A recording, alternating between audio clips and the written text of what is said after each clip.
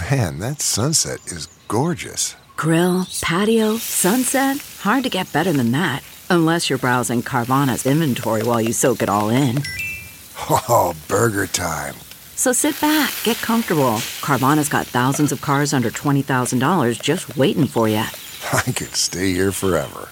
Carvana, where car buying meets comfort meets convenience. Download the app or visit Carvana.com today.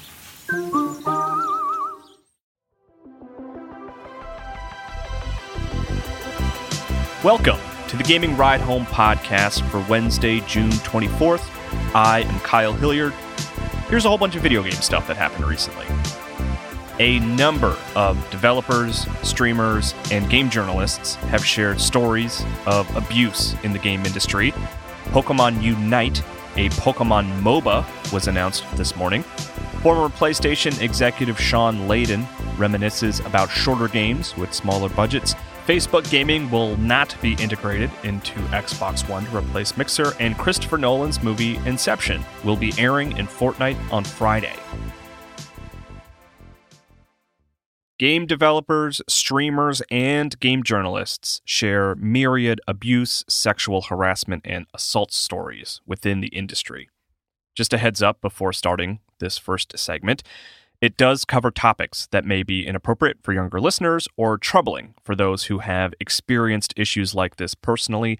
I do keep this podcast clean, and today's episode is no different, but I did want to at least offer some kind of content warning before starting.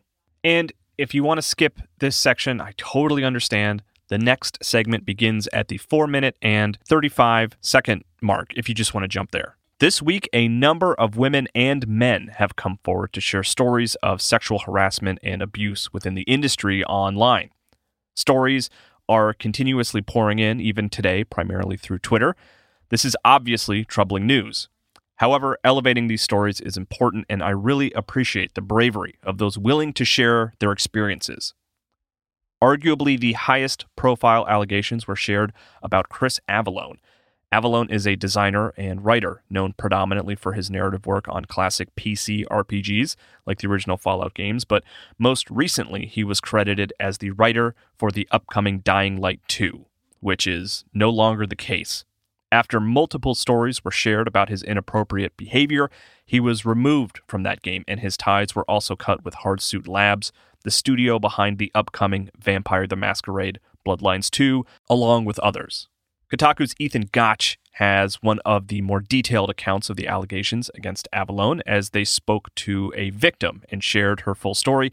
Gotch's story is linked in the show notes. The New York Times also has a good story about the growing allegations, focused mostly on the streaming and streamers side of the industry, which I also have linked in the show notes. Avellone was not the only games industry person accused of this behavior this week. Hayden Taylor reported on this recent wave of abuse allegations for GamesIndustry.biz and wrote, "Over 40 individuals have been named," Taylor wrote, and then continued, "The vast majority of those accused are influencers on Twitch or YouTube with followings ranging from a few thousand to several million. Some have issued statements while others have remained silent or deleted their social media accounts. Accusations have been levied against popular Twitch streamer Tom, Pro Syndicate Cassell, as well as YouTubers Joe Vargas, host of The Angry Joe Show, and Ryan Cryaotic Terry. Taylor's GamesIndustry.biz story goes into more details about the allegations, and the story is also linked in the show notes if you want to learn more. Following those stories, former and current IGN editors shared stories about inappropriate behavior from higher-ups within the company like Steve Butts, Tal Blevins, and Casey Lynch, none of whom are currently employed at the publication. These are far from all the stories and allegations that have been shared over the last few days, and I encourage you to seek them out. Those brave enough to share their stories deserve to be heard. It's obviously troubling that there are so many, but it is a good thing to see this kind of behavior be surfaced and shared to hopefully prevent more of it in the future. And just a quick aside, I do feel like I should have covered this story yesterday. It's one that has been growing and expanding over the last few days, but I wanted to make sure I was covering it thoughtfully. It is a dense story, and I just wanted to make sure I was sharing the full picture, or at least as much of the picture as I can. I encourage you to check out the stories that I have linked in the show notes. Pokémon Unite is a Pokémon MOBA coming to Switch and mobile devices. As promised last week, the Pokémon Company held another Pokémon Presents presentation this morning in order to announce Pokémon Unite, which is basically a MOBA where you play as Pokémon. No one really knew what to expect for this presentation after getting the new Pokémon Snap announcement last week. I thought it might be details about Pokémon Sword and Shield's next DLC. Others thought it might be a Let's Go Pikachu/Eevee style game, but covering the gold and silver generation of Pokemon. But it turns out it's a brand new game called Pokémon Unite. The presentation began with President and CEO of the Pokémon Company, Tsunekazu Ishihara, talking about the Pokémon franchise's cooperative and competitive play over the years. And then it revealed its 5v5 strategic team-based Pokémon battle game. The game is being created in partnership with Tencent, but the actual development is being handled by Timmy Studios.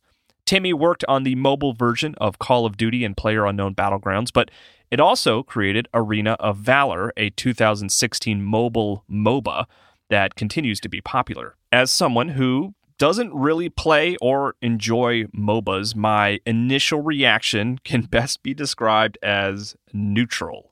And while the rest of the presentation did little to convince me that I should be excited about the game, I do think it is very smart, and the gameplay seems like it fits well within the Pokemon franchise. Matches take place on a mirrored battle arena with 5 goals on each side, and you can actually destroy your opponent's goals, which puts them at a disadvantage. Players pick a Pokemon and fight enemies to level up and collect Pokemon to drop off at the goals, which gets you points and also heals you in a pinch. And as you level up, you evolve and get access to new abilities and attacks, which lets you focus on different strategies like close-range combat or long-range combat. The Pokemon have different abilities, which will dictate who you choose to play as, but there will be no type advantages.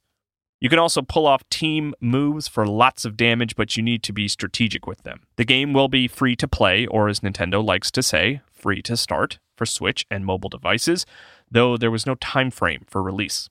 The presentation ended with a match between Ishihara and some Japanese celebrities and content creators. It's rare to see Ishihara playing a video game, so that was fun, and then his team won.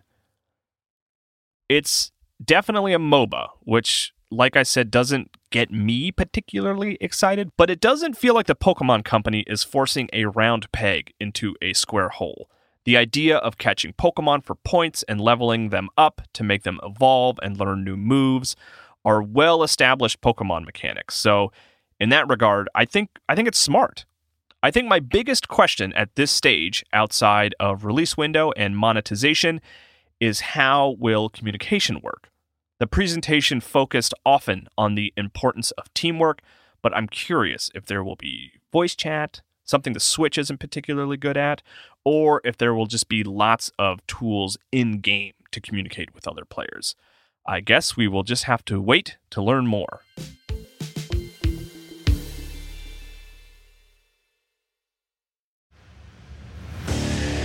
What makes a life a good one? Is it the adventure you have? Or the friends you find along the way? Maybe it's pursuing your passion while striving to protect, defend, and save what you believe in every single day. So, what makes a life a good one? In the Coast Guard, we think it's all of the above and more, but you'll have to find out for yourself. Visit gocoastguard.com to learn more.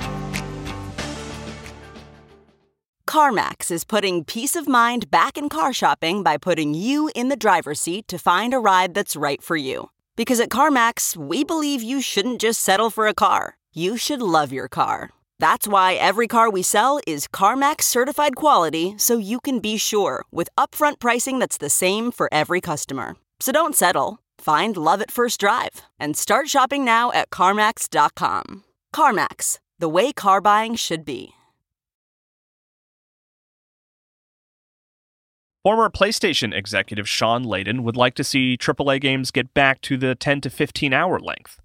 Sean Layden, the former chairman of SIE Worldwide Studios for PlayStation, left the company late last year and has mostly been quiet, but appeared recently with a rather large beard on Game Lab Live with Games Beat's Dean Takahashi. Layden expressed pride in The Last of Us Part 2, a game that he was heavily involved with during the course of its development, but also reminisced about games in the AAA space being shorter and having smaller budgets, and talked about the difficulty of making modern games with bloated budgets and game lengths. Matthew Handrahan reported on Layden's appearance for GamesIndustry.biz and wrote, quoting Layden, "The problem with that model is it's just not sustainable," Layden said, explaining that the current generation has seen the cost of development reach between $80 million and $150 million for most AAA games, excluding marketing costs, with production taking up to 5 years from start to finish. I don't think that in the next generation you can take those numbers and multiply them by 2 and think that you can grow, he continued. I think the industry as a whole needs to sit back and go, all right, what are we building? What's the audience expectation? What is the best way to get our story across and say what we need to say? It's hard for every adventure game to shoot for the 50 to 60 hour gameplay milestone because it's going to be so much more expensive to achieve.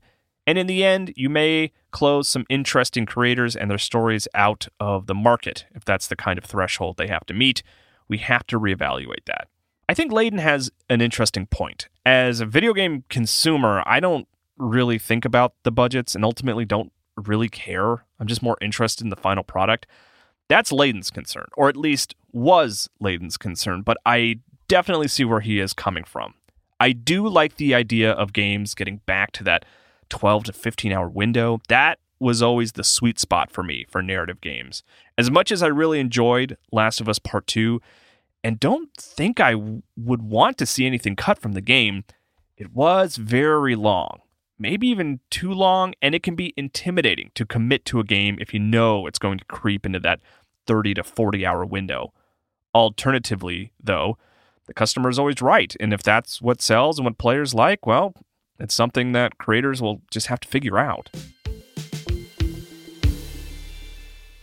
Facebook gaming will not be integrated into the Xbox dashboard in place of Mixer. There is still a lot to unpack about yesterday's news, about Mixer shutting down and getting integrated into Facebook gaming, mostly in the form of unanswered questions regarding exactly what happened. But there are a few new details. Larry, Major Nelson Herb, who is a spokesperson for Xbox and has been for years, even though I don't know what his actual title is, took to Reddit to answer one question that even I posed yesterday. In a thread, sharing a tweet from Phil Spencer that I will share in a second, Herb wrote, "If you are asking if the current Mixer integration in the dashboard is just going to become Facebook gaming, the answer is no." The Phil Spencer tweet in question, and Phil Spencer is the head of Xbox, was in response to someone asking if Xbox will open its doors a little more and allow for on-console streaming with more platforms like Twitch. Spencer responded, "Yes, we absolutely want to give gamers choice of where to stream from Xbox." So I haven't really used the built-in streaming options on the Xbox a lot, but my understanding is that Mixer, up until recently, was basically built into the platform. So if you wanted to stream, it would basically default to Mixer, and you wouldn't have to mess with any other apps. But you still could stream to platforms like Twitch and YouTube. You would just have to download their dedicated apps and have them running and stuff. If I'm wrong about that, please shoot me a correction. But I think the main takeaway here is that in the future, probably the near future, it will be easier to stream directly to non-Mixer streaming platforms from the Xbox One. Christopher Nolan's movie, Inception, will air in Fortnite on Friday. It was teased that a Christopher Nolan film would air in Fortnite after the Tenet trailer premiered in Fortnite a few weeks ago. And this morning we learned what that movie will be. Jeff Keighley, who seems to be instrumental in coordinating all this stuff, tweeted, "Friday, watch Christopher Nolan's incredible Inception live in @Fortnite game. Batman Begins and The Prestige will air in some international markets. This will be a fun experiment. See you there." Inception will be shown here in the United States 3 times on Friday, June 26th, 7 a.m. Central Time, 7 p.m. Central Time, and 10 p.m. Central Time. As Keighley said, Batman Begins will be shown in other regions, and some regions, I would argue the luckiest regions of all, will air The Prestige. It's a little messy figuring out what will be airing in what region, so if you're not in the US, I would suggest finding Keeley's tweet in the show notes and following the link he shared. This is pretty undeniably not the best way to experience the movie. If you've never seen any of those movies but want to watch them, Fortnite is probably not the best way to do that. But that being said, I think this is a weird, fun experiment. I can't imagine anything like this has been done before. Maybe in Second Life. That's about the only place I can think something like this might have happened, but I'm not sure. I don't plan on watching the full film in Fortnite, but I think I will at least check in just to get a peek at this weird thing. I am also glad that The Prestige is being shown in some regions. I really like all of Nolan's movies, but I do think The Prestige might be my favorite. It's definitely the hipster pick, but I just have a very vivid memory of sitting in the dark theater, just not knowing how to feel when the credits started rolling and Tom York's Analyze started playing. It just made me uncomfortable in a way very few movies have been able to, and I really appreciate it for that reason. Also, I figured out recently that I like stories about people who are dangerously obsessed with singular goals. I mean, the whole idea of Batman, The Prestige, The Last of Us Part 2, I guess those kinds of stories are just my jam. Here's what released today. Ninjala, the bubblegum ninja multiplayer platformer game, is out today on Switch. Make sure you don't confuse it with the character Ninjara from ARMS, like I did recently. It's free to play, and I'm curious about it. I have it downloading on my Switch right now. I plan on at least playing a few matches to check it out. That's it for gaming news today. Pokémon Cafe Mix is officially out. It released late last night. I played it a bit. I'm still struggling to find the depth in the puzzle solving because I have been pretty successful by just kind of swirling my finger around. I think it's there. Maybe it just takes getting deeper into the game, but I'll probably keep going with it. It's cute. Quick little correction here from @BasedEMP on Twitter. I talk about a Twitter account often, and I always say @ZHugeX, but @BasedEMP sent me a message that read, "I figured you should know his profile is based off the popular historical Chinese strategist Shuge Liang. So the pronunciation of his @name would be ShugeX. Thanks for the great podcast." I appreciate it, BasedEMP. I will try and remember that moving forward because I am sure ShugeX will come up again in the future. If you have corrections or just feedback in general, feel free to send me tweets or DMs to either @KyleMHilliard or @GamingRideHome, or you can send an email to kyle@ridehome.info, and please consider leaving a review for the podcast wherever you listen to it. You can also check out my Twitch account, Kyle Impersonator, where I am playing through Metroid Other M right now. You can also find me on The Min-Max Show for more long-form video game discussion. I will talk to you more about video games tomorrow. It sounds like there will be a lot of Cyberpunk 2077 information and gameplay, so that should be interesting.